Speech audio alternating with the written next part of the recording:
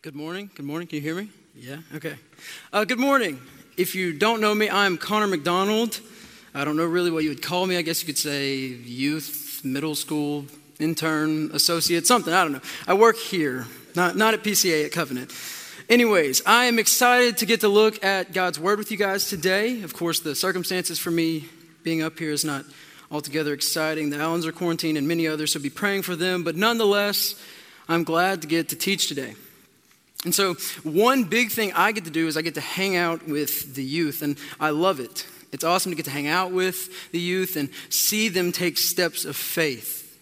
And this is because for me, when I had one of the most explosive growths in my faith, when I began to read my Bible to take being a Christian seriously, I was a sophomore in high school.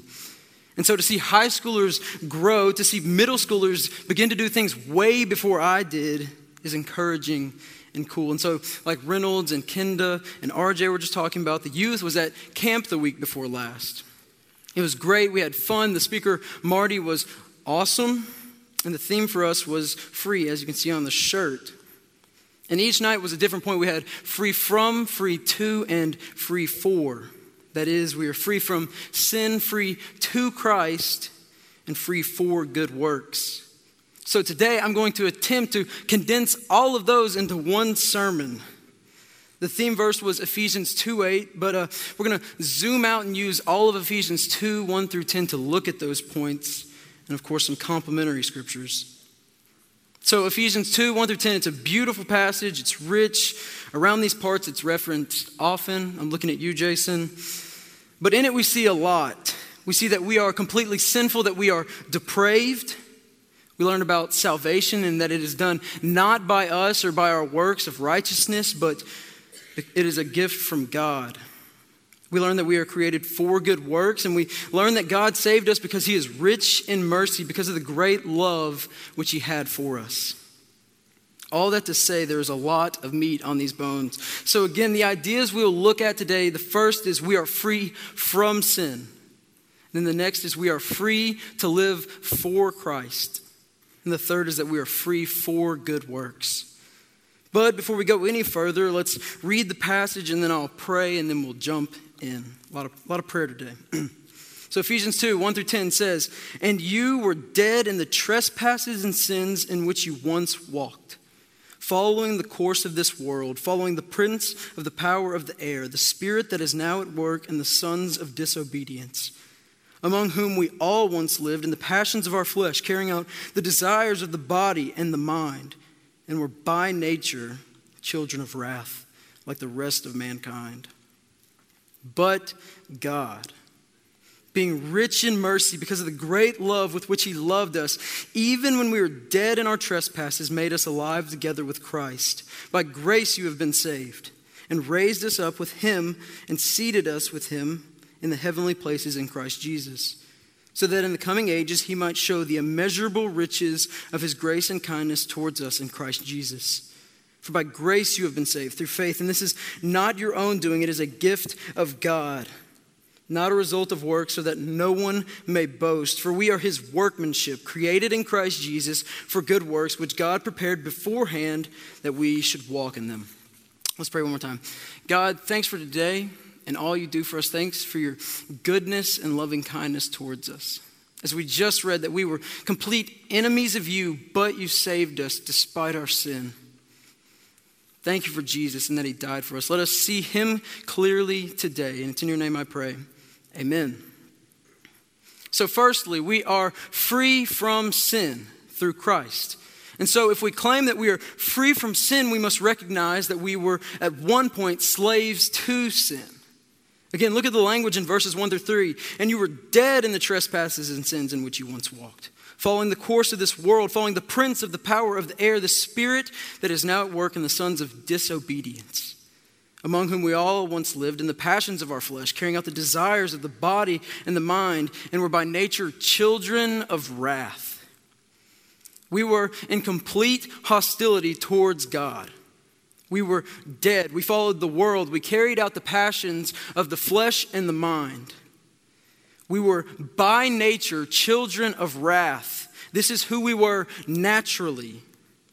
This isn't some indifference towards God, but it's actually opposition of God. We were his enemies.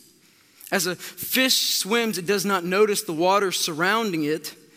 Likewise, prior to salvation, we just sinned, and that is who we were. We knew no different. And as I was thinking through an illustration for this, I began to think about deodorant. Before the invention of deodorant, which is an extremely good invention. If you don't believe me, go spend a week in a cabin with teenage boys, and you'll realize they either do not have enough on or none on. But before deodorant was invented, which was the late 1800s, and it was really perfected in the early 1900s, BO had to be normal, right? Like, obviously, they wanted to make something to fix it, but if deodorant wasn't invented until the early 20th century, then body odor had to be something that people were used to. People would have lived, played, and worked used to that smell. It would have been normal. Prior to deodorant, it was probably just another thing. People wouldn't have thought twice about it. Likewise, before salvation, we live in our sin, unbothered by it, maybe noticing its effects, but not caring. We lived, played, and worked in our perpetual stench. Before salvation, sin was our norm. Titus 3:3 says that we were foolish, disobedient, led astray, slaves to various passions and pleasures, passing our days in malice and envy. We were hated by others and hating one another. And so sin is what naturally flowed out of us. But God, being rich in mercy because of the great love with which he loved us, even when we were dead in our trespasses, made us alive together with Christ. You may have heard the analogy talking about salvation of someone drowning, and they are slowly sinking to the bottom. They're reaching up. They're headed towards death. But then someone at the last second before they die chucks a life preserver in, and the person grabs it, and they are saved. But that is not what Ephesians 2 teaches us. We in no way do anything in salvation. We don't act. We are actually at the bottom of the ocean, dead, a corpse, lifeless, hopeless. And it is Jesus who dives in and saves us at great personal loss. He gave his life, and he drags us out of death and resuscitates us, breathing in new life. We were dead, and Christ raised us to new life. So we were dead in our trespasses, but God. And so there's a lot of setup to get to our points, but to be free from sin, to be free to live for Christ, and free for good works, we then must be freed in the first place. We must be saved. Now, since we understand that we were in bondage to sin, that it was what naturally poured out of us, we can understand that it is not who we are anymore. We are free from sin. We are free from sin. At camp, the speaker, Marty, gave a powerful and effective illustration when talking about our freedom from sin. Reynolds and I both talked about it. We're going to have to steal this one, so I guess it's my turn. So, President Abraham Lincoln issued the preliminary Emancipation Proclamation on September 22nd, 1862. And it stipulated that if the southern states did not cease their rebellion by January 1st, 1863, then the proclamation would go into effect. Of course, the Confederacy did not yield, and Lincoln issued the final Emancipation Proclamation on January 1st, 1863. So the official Emancipation Proclamation occurred early in 1863, and this intended to free the slaves occupied by the Confederacy. But it was not until 1865 that the 13th Amendment was passed, which abolished slavery altogether. So for 2 years, there were many slaves who were declared free by Lincoln, but for whatever circumstances were unable to live free until 1865.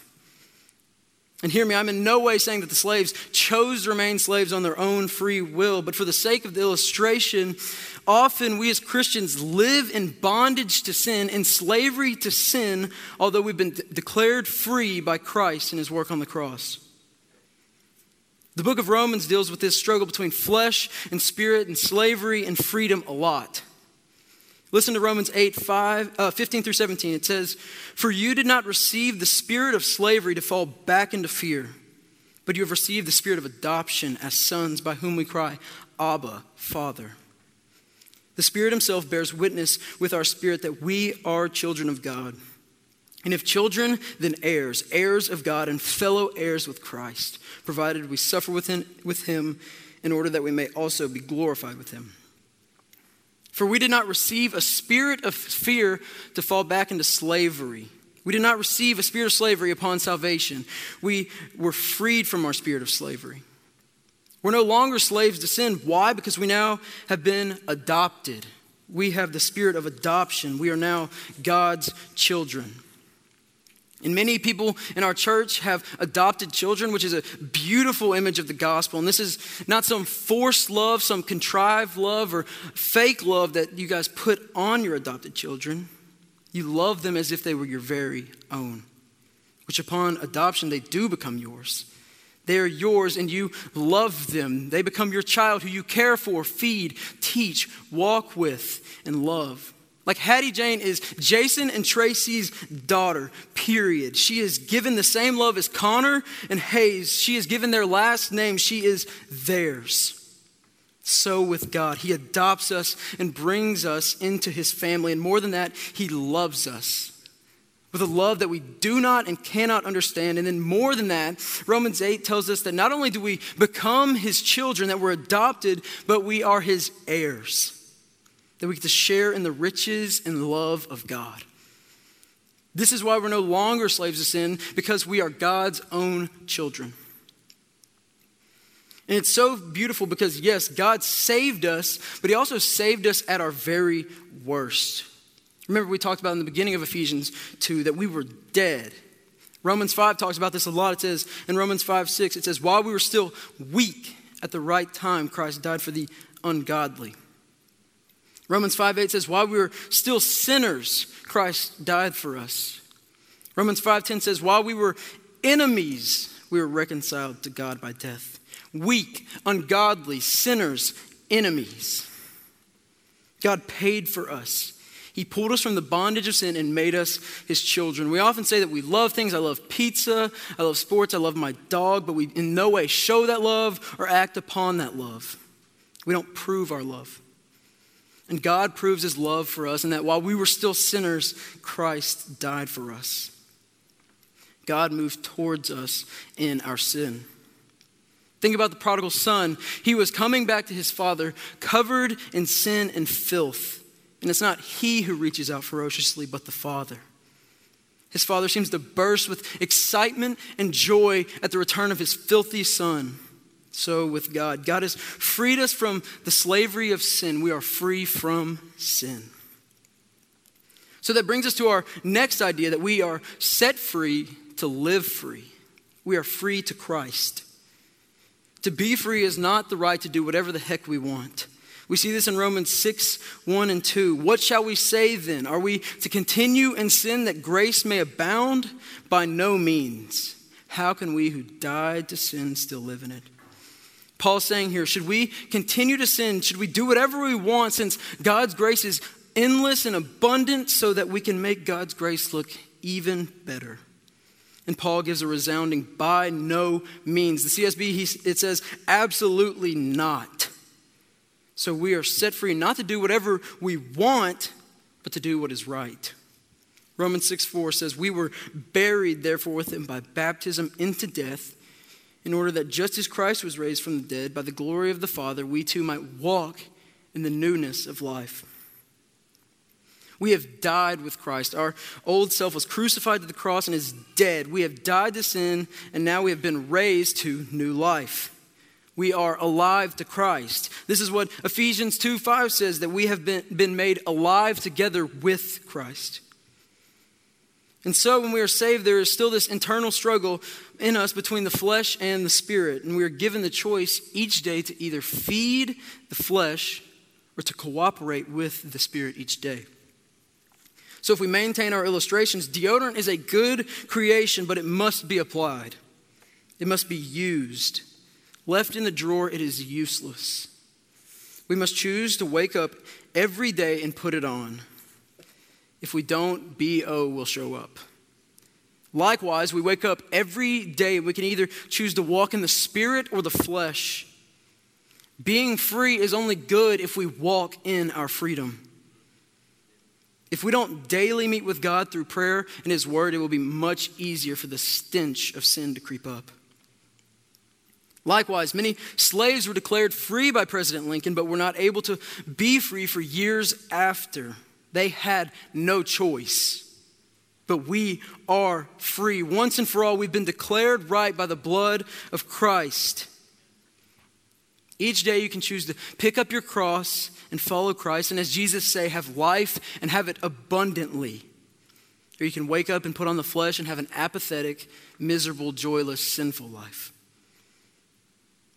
Like I said, we are saved because of Christ and his work. We did nothing, but we do have the choice daily to live in our freedom or run back to slavery. This is an extreme example because it's Jesus, but consider what Jesus and Judas were doing on the night of Jesus' arrest. Judas was satisfying the desires of the flesh. He let greed, selfishness, and betrayal guide him. He was being led by the flesh.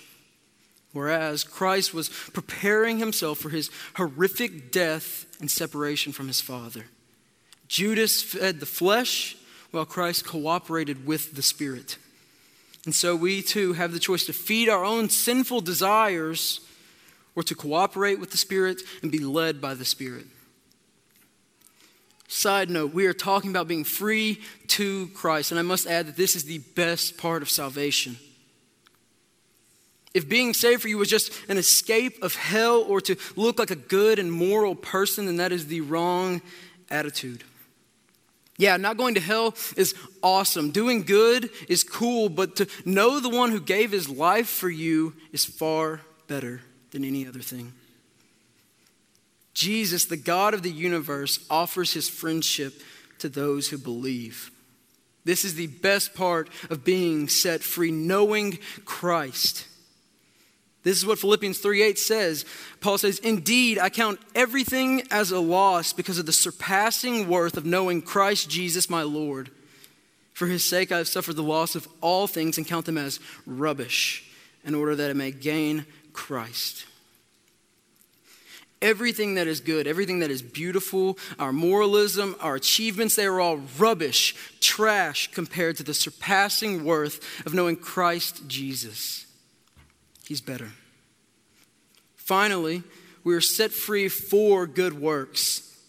And this is how Ephesians 2:10 concludes. He says, "For we are his workmanship, created in Christ Jesus for good works, which God prepared beforehand that we should walk in them." Consider the creation of the world. Genesis 1:2 says, "The earth was without form and void, and darkness was over the face of the deep. And the Spirit of God was hovering over the face of the waters." The earth was formless and void and dark. The Spirit of God was hovering over the face of the waters. And what happened? Light, oceans and skies, plants and trees, fish and animals, the solar system. And then God created us and dropped us in this creation to be his representatives, to rule it and subdue it and fill it. God took nothing and made it beautiful. God himself looked at everything and saw that it was very good. This is his nature, taking nothing and making it beautiful. He took Moses, a man who said about himself that he was bad at speaking, and made him the leader of Israel. He took fishermen and made them the leaders of the early church. He made Saul, a man who murdered Christians, Paul, the greatest missionary ever and the author of most of the New Testament. He took me, sinful and disobedient, and made me new. He takes formless and void and makes it beautiful. We see this in 2 Corinthians 5:17 says, "Therefore, if anyone is in Christ, he is a new creation. The old has passed away, behold, the new has come. All this is from God, who through Christ reconciled us to himself and gave us the ministry of reconciliation. That is, in Christ God was reconciling the world to himself, not counting their trespasses against them, and entrusting to us the message of reconciliation. Therefore we are his ambassadors for Christ, God making his appeal through us. We implore you on behalf of Christ, be reconciled to God. For our sake he made him to be sin who knew no sin, so that in him we might become the righteousness of God. We see this here, this exchange of our prior way of life to a life devoted to Christ. If we are in Christ, we are a new creation. And so this is such a crazy passage because not only did God save us, which is crazy enough, but then he makes us his ambassadors. We are God making his appeal through us. It says here that he entrusts us with the message of reconciliation. That's such a strong verb, that he entrusts us with the gospel. Think about a father entrusting his daughter to a man to be married. This man is trusted to care for, to support, to honor and love his wife. The father is handing over his daughter to another.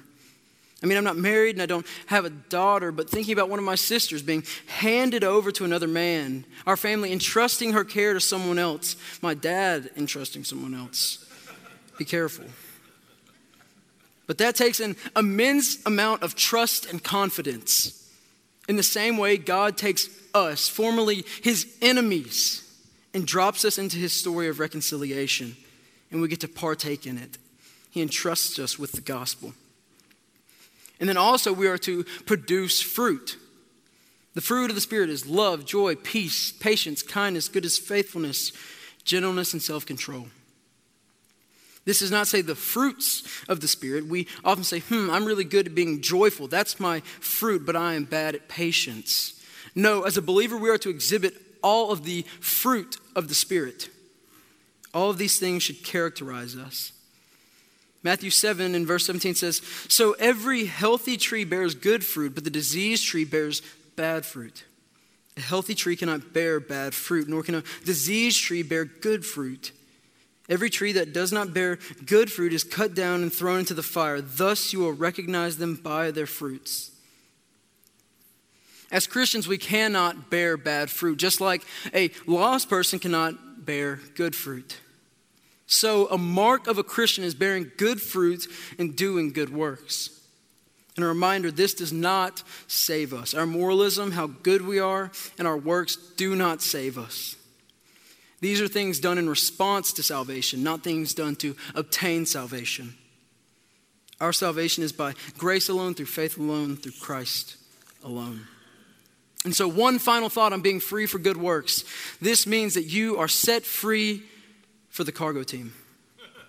So now, what do we do with all of this? Little cargo team plug there. One, the first thing we do, we are free from sin, so we must recognize and remove sin. Ephesians 2:1 starts with, and you were dead in the trespasses and sins in which you once walked. We were. A Christian may momentarily act in the flesh, but being characterized by the flesh is not how we are to operate. Sin is a trademark of our former self. We should not live in, revel in, or find joy in the stench of sin. So examine yourself. Is there sin you are leaving tucked away that just you know about? Is there something glaring in your face that's obvious that you ignore? Recognize and remove sin. So this means there may be some repentance and confession that needs to take place. Remember, sin is what defined our former self. The self that was dead at the bottom of the ocean. We've been raised to the newness of life. Why run back to that which nailed Jesus to the cross? Spurgeon said, "If Christ has died for me, I cannot trifle with the evil that killed my best friend." We must recognize and remove sin. So next, we are free to live for Christ, so feed the Spirit. This is super simple. Devote yourself to time with God daily. Even if you neglect the flesh, but you do not feed the Spirit, you're still in a bad place. Neglecting the Spirit sets us up for failure. Feeding the Spirit equips us for life in godliness. So resolve that you're going to spend time in God's word and in prayer daily, not as an afterthought or to check a box, but to encounter Jesus. Moses asked to see God's glory, and he only got a glimpse. We have God's word that tells the story of Christ from page 1. The Bible is how we see Jesus, and Jesus is how we see God. And then we have prayer that we can use to directly speak to God, to intercede for others, to praise God. to confess sin, to give him thanks. Why do we neglect these things? Feed the Spirit. And finally, we are free for good works, so check your fruits. A few things. First, we read in Matthew 7 that good trees produce good fruit. So do you have any fruit? Can people see you and say, man, he is patient? Do people see you do good? Are you characterized by good fruit? Secondly, what is your motivation for your fruit?